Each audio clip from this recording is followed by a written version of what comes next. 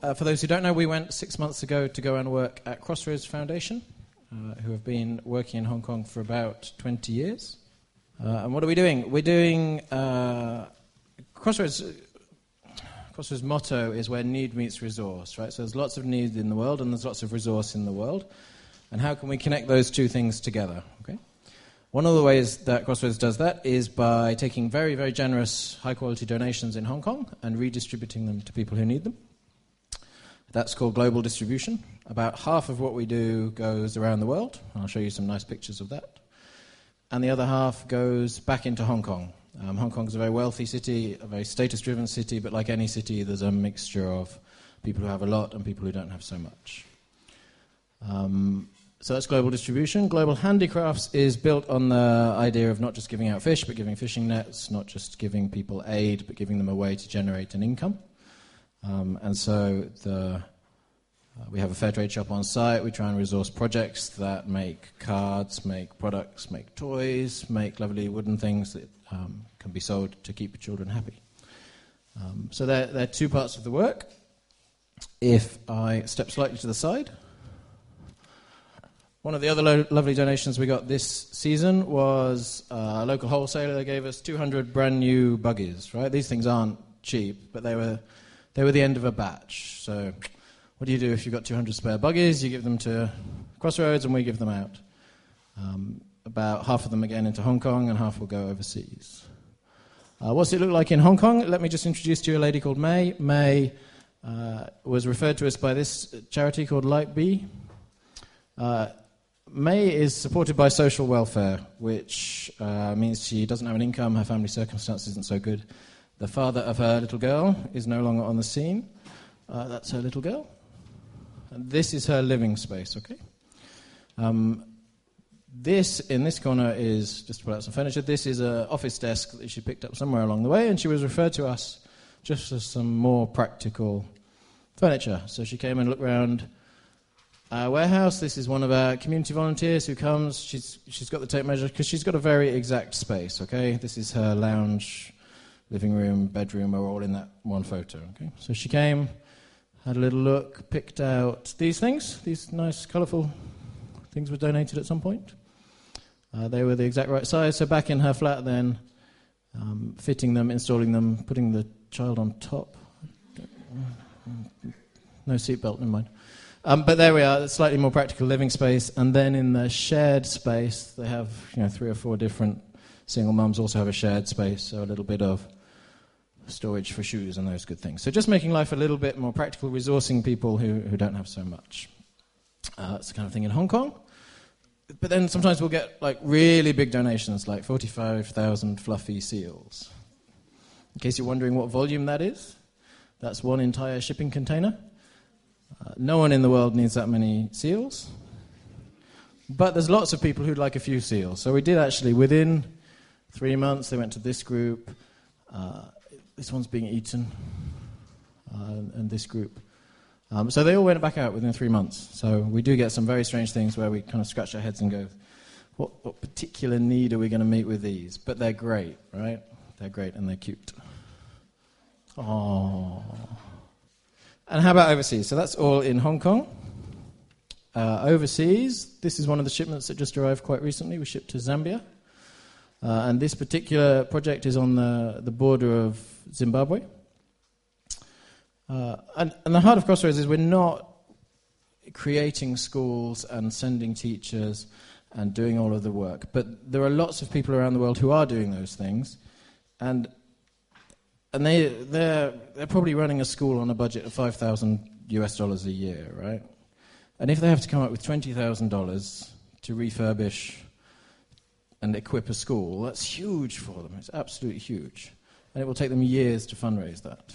Whereas if we can drop in a container of resources that takes them from a small starting project with a little ongoing expenditure to an established project, that saves them all of that fundraising and actually deploys some useful resources out of Hong Kong.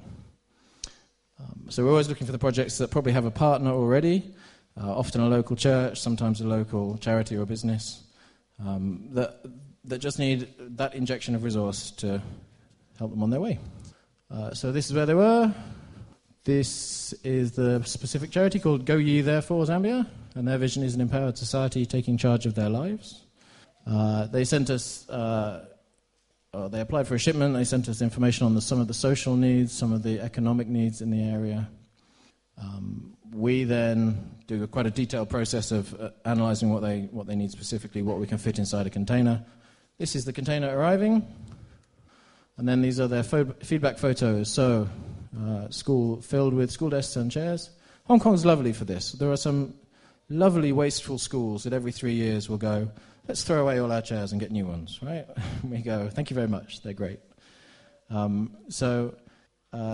This school, I think, runs 3 different classes through 120 children a day, having access to decent furniture. This is the banner outside. And then these are the fun bits to send, right? So one other school donated us a outdoor playground, which wasn't quite the right size. After they bought it, they decided they wanted a new one. So we quite often get these.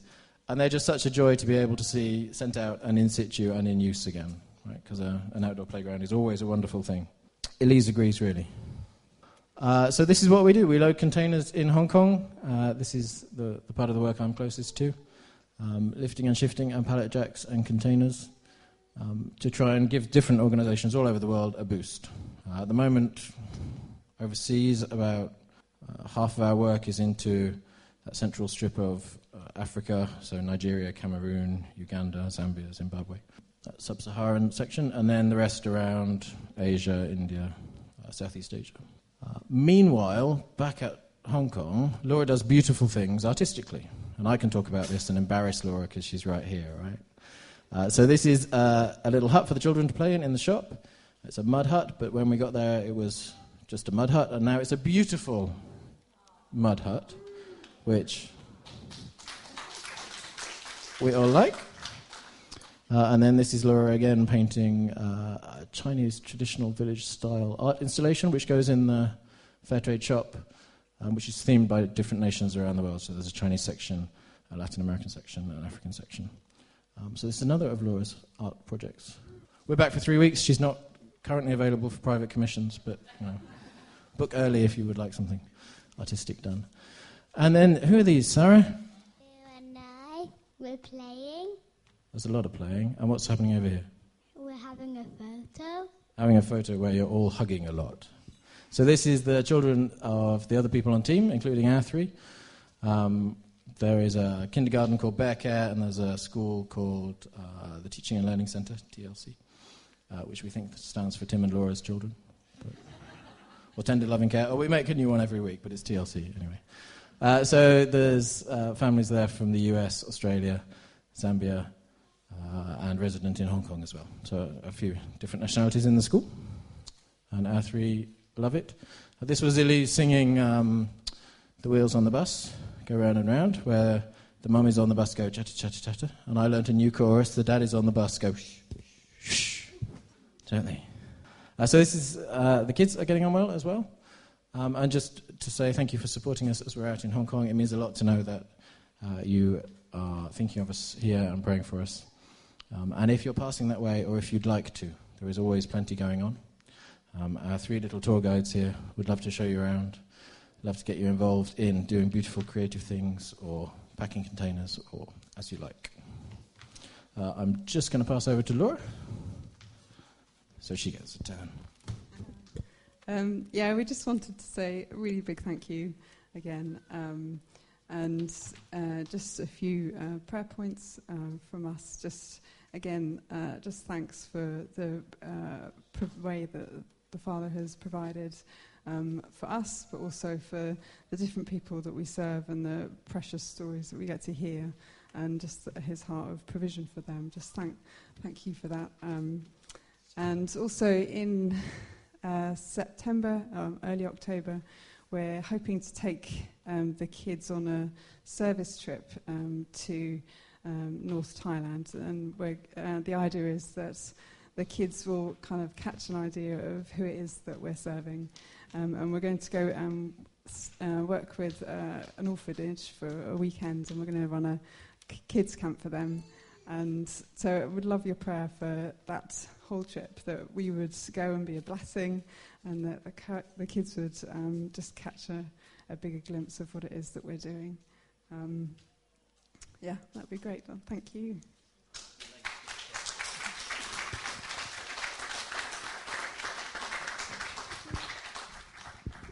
Let's just pray for these guys. Father, we want to thank you so much for this delightful family and the wonderful time they're having in Hong Kong and all that they're learning and doing and distributing. And Lord, what a fantastic project to have so many resources that just don't go to waste but are redistributed around the world into places of need. And we pray, Lord Jesus, that you would bless this project, that it would continue to grow, and that you would give Tim and Laura wisdom in all that they do within that setting.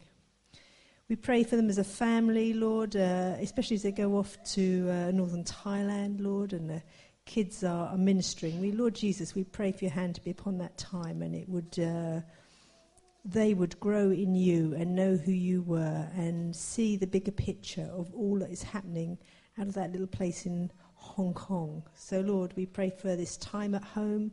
Pray especially for Tim as he goes to visit his parents and his dad's not so good. We pray that it would be a good time for them as a family and that you would be close to them. So bless them, we pray, in this 3-week whizzing time, and may Laura be a beautiful bridesmaid in a couple of weeks. Amen. Amen, that's wonderful. Thank you very much. I think you're going to come back at the end of the month to say goodbye, maybe. That's brilliant. And they'll be at the INET conference coming up, so do pray for them, not this coming week, but the week after at the conference. Let's go from Hong Kong to 1 John, and let's welcome Pastor Sam, who's dressed up for the occasion.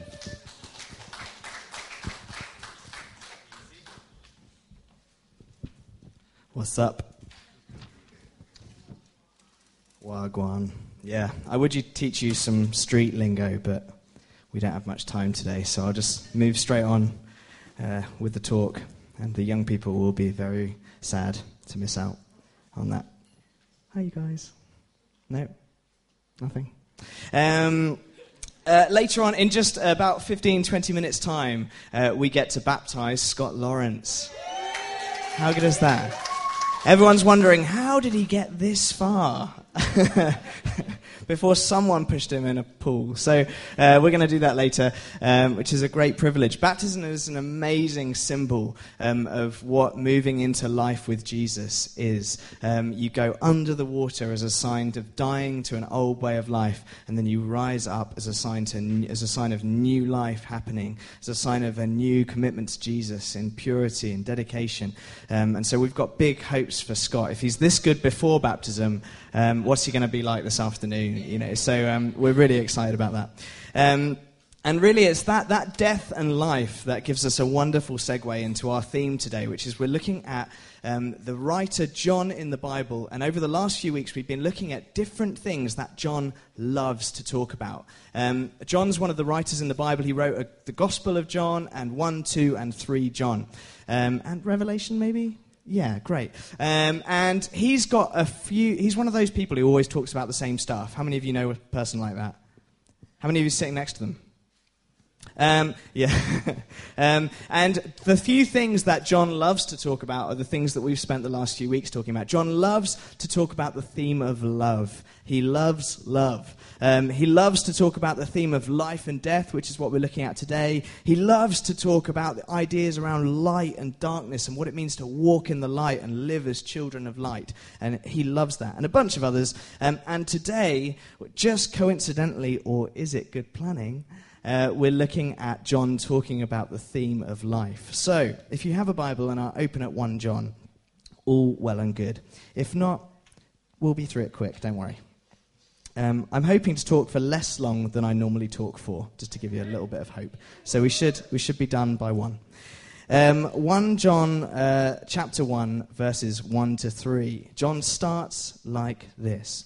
That which was from the beginning, which we have heard, which we have seen with our eyes, which we have looked at and our hands have touched, this we proclaim concerning the word of life. The life appeared.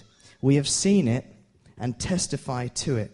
And we proclaim to you the eternal life which was with the Father and has appeared to us. Okay, just even in the start of the book there, those first few verses, the word life comes up a few times. So we're just going to look at it.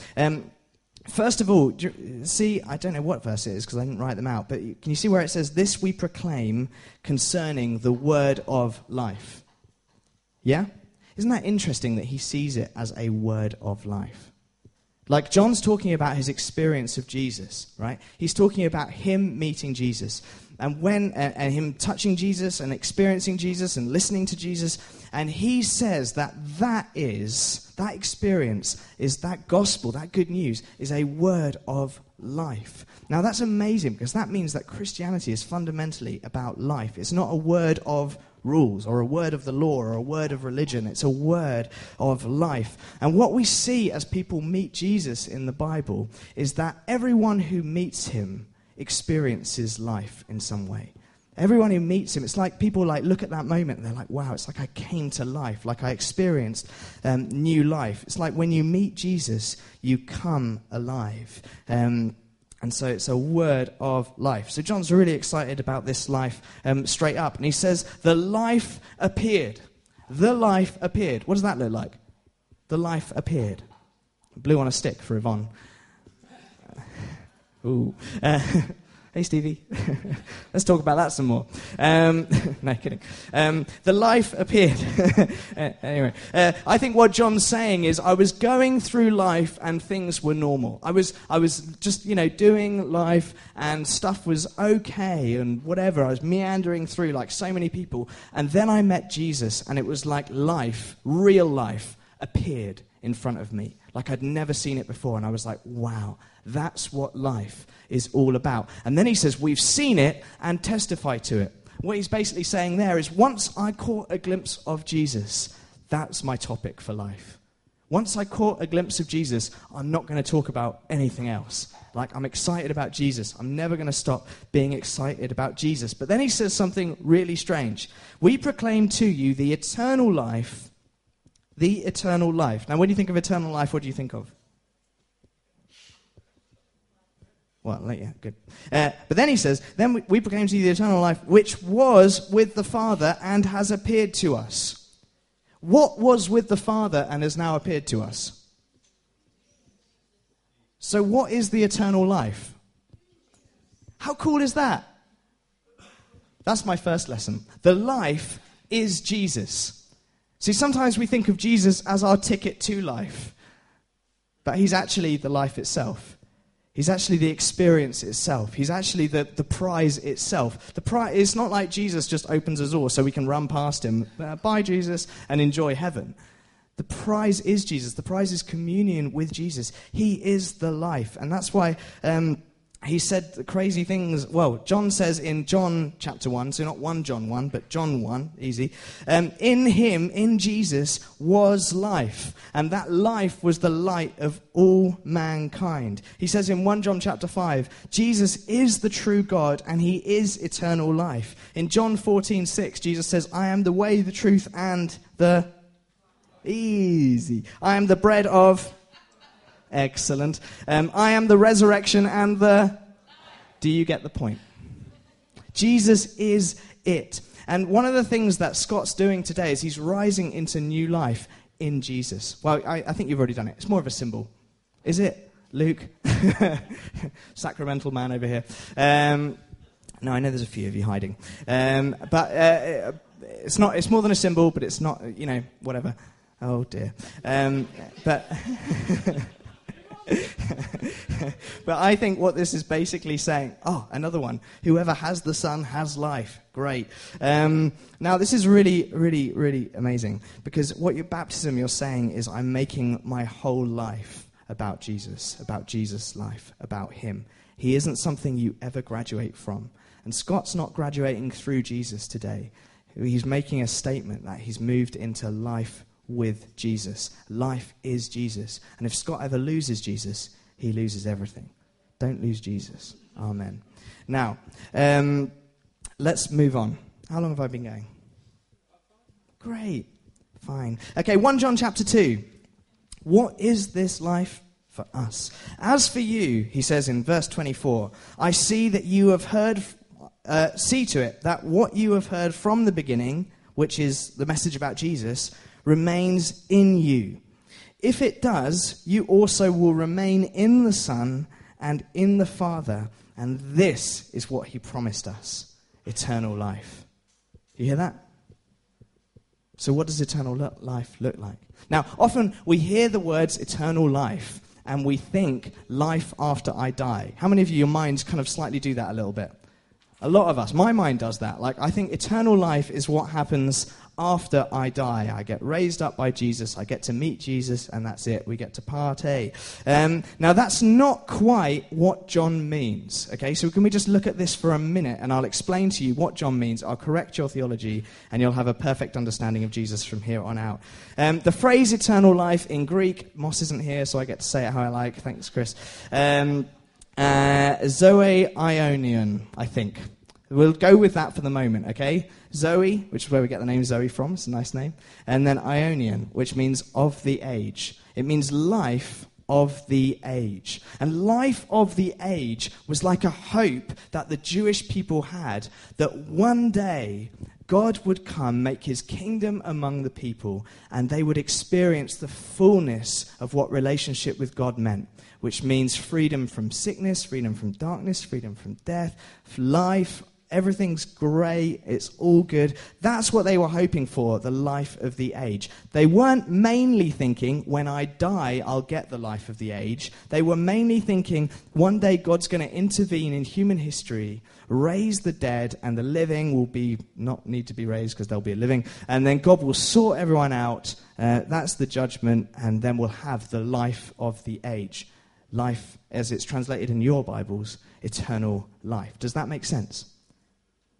Oh dear, I've lost you all already. That's not great. Now, what John is trying to say is that life of the age isn't a distant thing that you get a ticket to when you become a Christian.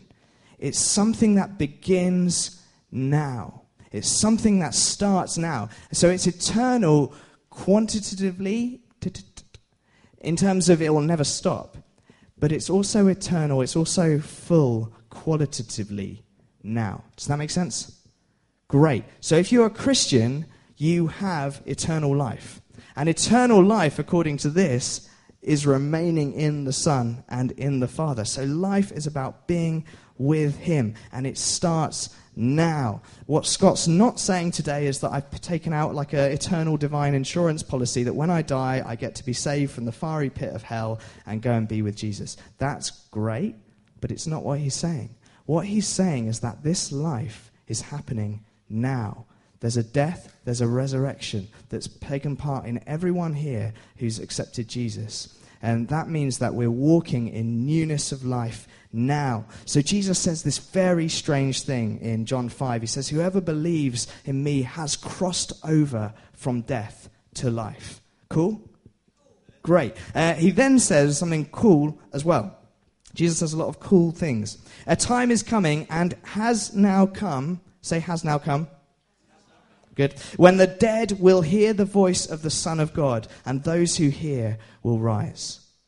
A time is coming, so we just put that in the future, has now come when the dead, that's us, that's us in our non-Jesusness, hear the voice of Jesus calling and live. And he's calling us. He's calling us. He's speaking to us. And he asks us, would you hear my voice? Would you listen to the words of Jesus and experience real life? And it starts now. It's good, isn't it? Great. So what does that life look like? What does that life look like? Now, this was a problem for the early church as well, because what should we expect from ourselves if we're experiencing the life of the age, the new life in Christ? And some people felt like, even back then, that the sign of experiencing the life of Jesus must be that you kind of walk with some especially holy sheen about your charisma, or maybe like an extra polished halo or something, or, you levitate a few inches off the ground. For Scott, sadly, that last one isn't true. Could use the few extra inches. That was a low blow, Nigel said. I basically set up that whole thing so I could make a short joke about Scott. But what is the sign that the life of Jesus is at work in him, is at work in us? John makes it dead easy for us. 1 John 3, 14 to 15, he says this: "We know that we have passed from death to life because we..." Can anyone remember? Can anyone remember what it says next? Because we love one another. We know that we have passed from death to life because we love one another. Isn't that great? Living with Jesus is just so practically applicable to our lives. And it's not saying you're going to just have no concerns ever and be completely, you'll just glide down the street and everyone you touch will come to faith immediately. And whatever. It's saying there's a practical outworking of the life of Jesus in your lives, and it's that you love one another. There's two kind of ways that the Holy Spirit, this is very bad theology, but there's, broadly speaking, two ways that the Holy Spirit loves to move in our lives, very broadly. Okay, there are two of many ways that the Holy Spirit likes to move in our lives. One of them is to give us gifts that we share. And those gifts are skills and abilities that God needs his church to have, and so he gives them to each of us, and we get to share them with each other so that everyone gets to play. So those gifts are things like, prophecy and tongues and words of knowledge and being excellent at administration and singleness and all those kind of great things. And then there are fruits. So sorry, Paul, you're quite right. So there's the gifts over here. And then there's fruit of the Spirit. Can anyone just put their hand up and list all 9? Nige. Wow, he even got them in the right order. Nige, how many of them would you say are at work in your life? No, I'm just kidding. It's all one fruit, he said. Yeah. Great. Good. Where was I going to go with that? Oh, yeah, here's the thing. I went to a church where Melissa had a gap year in France one time, and I went to a church with her once, and I was trying to listen to the preach, and it was in French, and I didn't really understand most of it. And then I remembered a bit because I was so proud that I understood it in French. I can't remember it in French, but I'll basically say what he said. He said this: most Christians look for spiritual gifts to see if someone has the life of God in them, to see if someone has the Holy Spirit in them.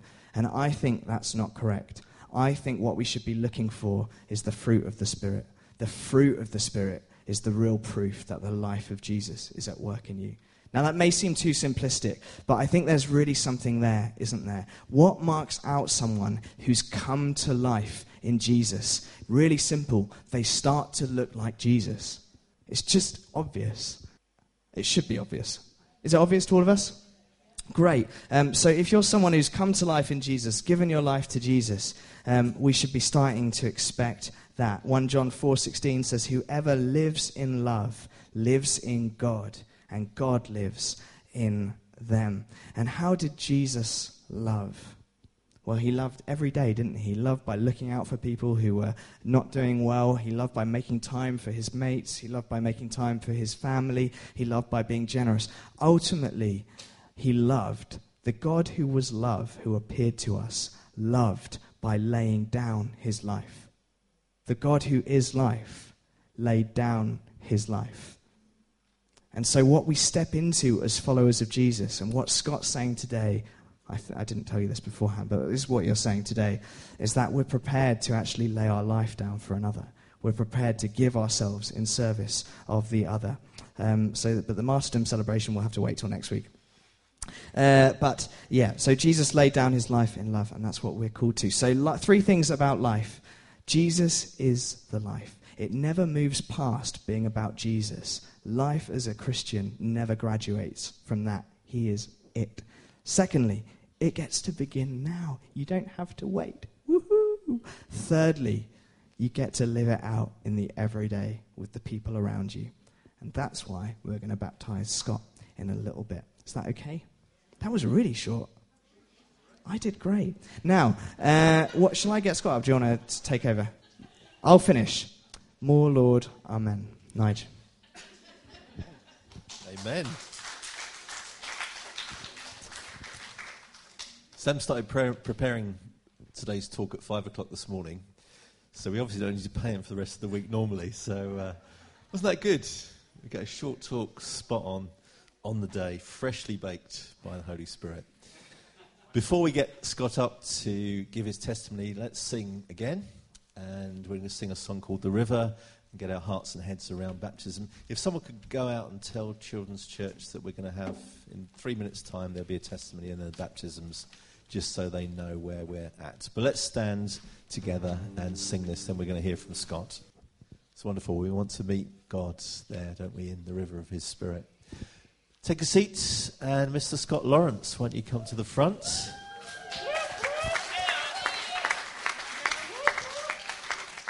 And perhaps first of all, you could tell us a bit about your spiritual journey thus far.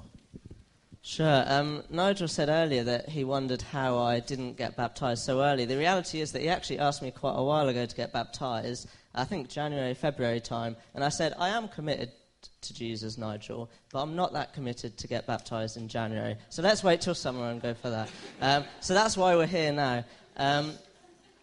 But, okay, my life journey. Basically, I went to church as a child with my mum and my nan to a little Methodist in my rural town of Attleborough in Norfolk, and I learned all of the Bible stories, heard all the morality, and understood a bit of God's heart. And so I went into university at Loughborough, actually with a lot of questions. I was confirmed, actually, in the Methodist Church when I was 15. I made a commitment. I didn't do the full deal of being submerged, but I was confirmed at 15 years old. And then when I went to Loughborough, to uni, I just saw a lot of things that I was uncomfortable with. So for those that don't know, Loughborough is a very sporty uni, so that brings a lot of carnage and mayhem with it. And I was put into the cheapest hall on my campus, alongside the social sec and the hall for the campus.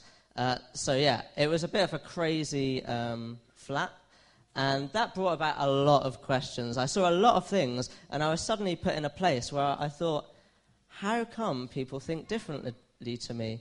Because up to 18, you're surrounded by your family, you know what you know what they know, and you just believe that as standard. And then when you see other people stepping out, well, what I saw in dark places, and how did they not know that that wasn't a good place to be? And so suddenly I was questioning morality, and I was saying, how am I in this place where I think so strongly and differently to how many of these people here are conducting their lives, and not in a pride sense, just from a confused place of, I just thought this was how people worked in life.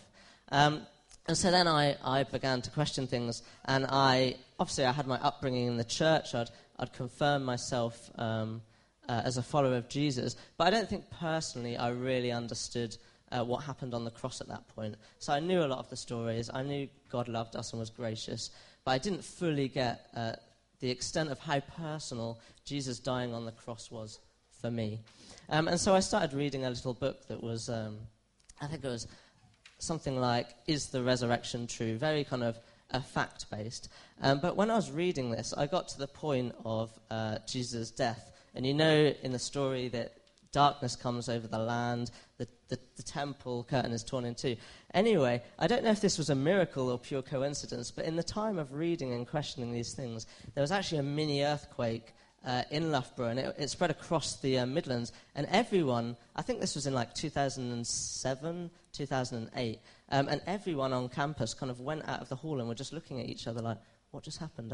Did something just happen? Yeah, something just happened. I think that earth moved. Did the earth move? And everyone was just a bit confused because we don't often experience nature like that. And so whether that was God or it wasn't God, I was like, wow, we are vulnerable, and if God is in control of nature, he is very powerful.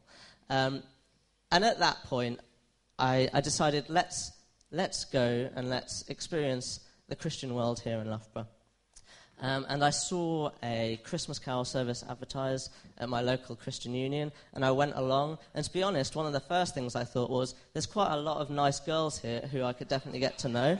And so then I continued to go to Loughborough Christian Union, and then eventually they trapped me because they said, Scott, we think you're really good at this stuff. Why don't you come and help us lead one of our Bible study groups in halls? And so I did that in my second year. I was part of the CU and led with a girl a simple Bible study every Monday evening. And I very quickly began to see my life change and that kind of journey with Jesus continue, which was exciting.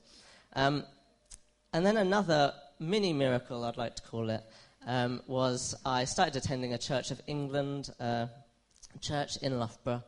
And it all started by actually a guy I really detested on my course came up to me and said, I think you're a Christian, and I'm a Christian too. Do you want to come to church with me? And I was just like, I actually hate everything about your character, and this really challenges me right now. But I put that to one side, and I said, yeah, let's do this. And we went to church. We did become good friends over time.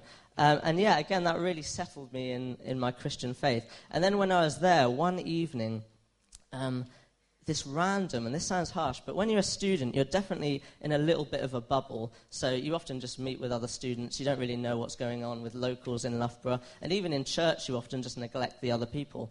But this 40-year-old woman came up to me after church when I was standing with my Christian friends, and she just said, hi there, I know you don't know me. You've been in the church for a little while. I've been looking at you. And I was like, oh no, where is this going? And she said, the Lord just told me, and then I was like, oh no, what is happening here? The Lord just told me that he wants you to run a Bible study with me. And then I was really like, oh no. So I quickly said, oh no, that the Lord can't be right there, because I actually already run a Bible study with the Christian Union. Sorry about that. And then after a few seconds, I was like, no, actually, maybe I need to give this time. I was like, tell me more about this Bible study. And she's like, well, it's on a Monday night at 8 p.m. and it will start in September. And I was like, damn, that's the new term. That's when my role ends with doing the Bible study with the CU. And it's exactly the same time and day of the week as my existing one. So I said, you know what, I think you might have been right about what the Lord said, and let's go for this. So then I journeyed together with the community of that church a little bit more. As when you take a role in church, you actually then are forced to speak to people. So I moved out of the student bubble and actually spoke to people of other ages, which was really nice and rewarding. So I did that and continued to be part of my church in Loughborough, and that was all very exciting. And then I took another step and did a graduate year with UCCF, the Christian Unions. So that's a charity that basically supports all of the Christian Union societies across universities in the country. And I met Dion Ashley Arthur there, who became one of my best friends and basically just listened to me rant about girls for a year in McDonald's. So thank you for that. That is the true service of a friend, I would like to say. And that was very exciting. And then I just had this naive idea about my business, which was, if I'm going to start my business, obviously I have to start it in London. And really I didn't think anything through other than that. And then Dion had a room up for grabs, and so I moved here, and that's how I'm kind of here now. But so, yeah, just at university I really began to understand some of the theology and the personal application of Jesus dying on the cross for me, for other people, obviously, for everyone, but for me. And when I realized how powerful that was, it made me run more and more. So that's where I'm at. And why am I getting baptized? So I would say there's kind of three main reasons. The first one is, from a headspace point of view, I know that I love Jesus, and it's great just to say, I'm going to get baptized, because the Bible says, go and be baptized, repent and be baptized. So I want to follow that plan. And while I've had my confirmation and my christening, like I said earlier, I didn't really get the full deal, so I'd love to be submerged and go for it. So from a headspace, it's like, let's take that step and let's move forward. From the second point, I know from speaking to many people, they've had wonderful phenomenons, Holy Spirit falling on them in baptism. Don't know whether that'll happen to me, but I'd love that to happen, so let's go for it and see what happens there. And from the third point would be just a commitment as well to my local church. I've come here for a couple of years now. I've built lifetime friends, and I've found a church that's very real, very humble, very honest, has empowering leaders, and it's a way to say, yeah, I'm here and I'm not planning to move. Sorry, Nudge.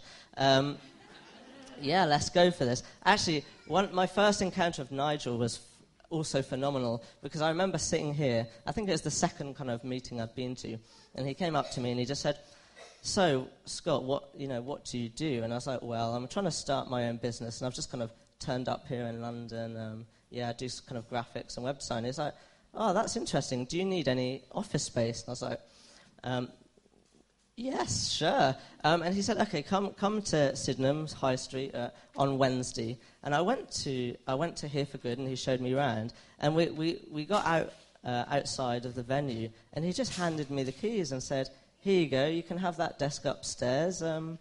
Maybe see you tomorrow. And I was like, wow, this is a leader who, one, trusts me, which is great, but also just empowers other people with the resources that he's been given and the church has been given through God. So thank you so much, Nigel. Thank you for the whole team and all my great and close friends here. So, yeah, that would be the third reason.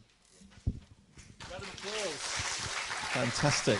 Before you sit down, just got a baptism certificate for Scott, and we've chosen Psalm 1 for him, part of which says, happy are those who do not follow the advice of the wicked, but their delight is in the word of the Lord. In all they do, they prosper. Fantastic.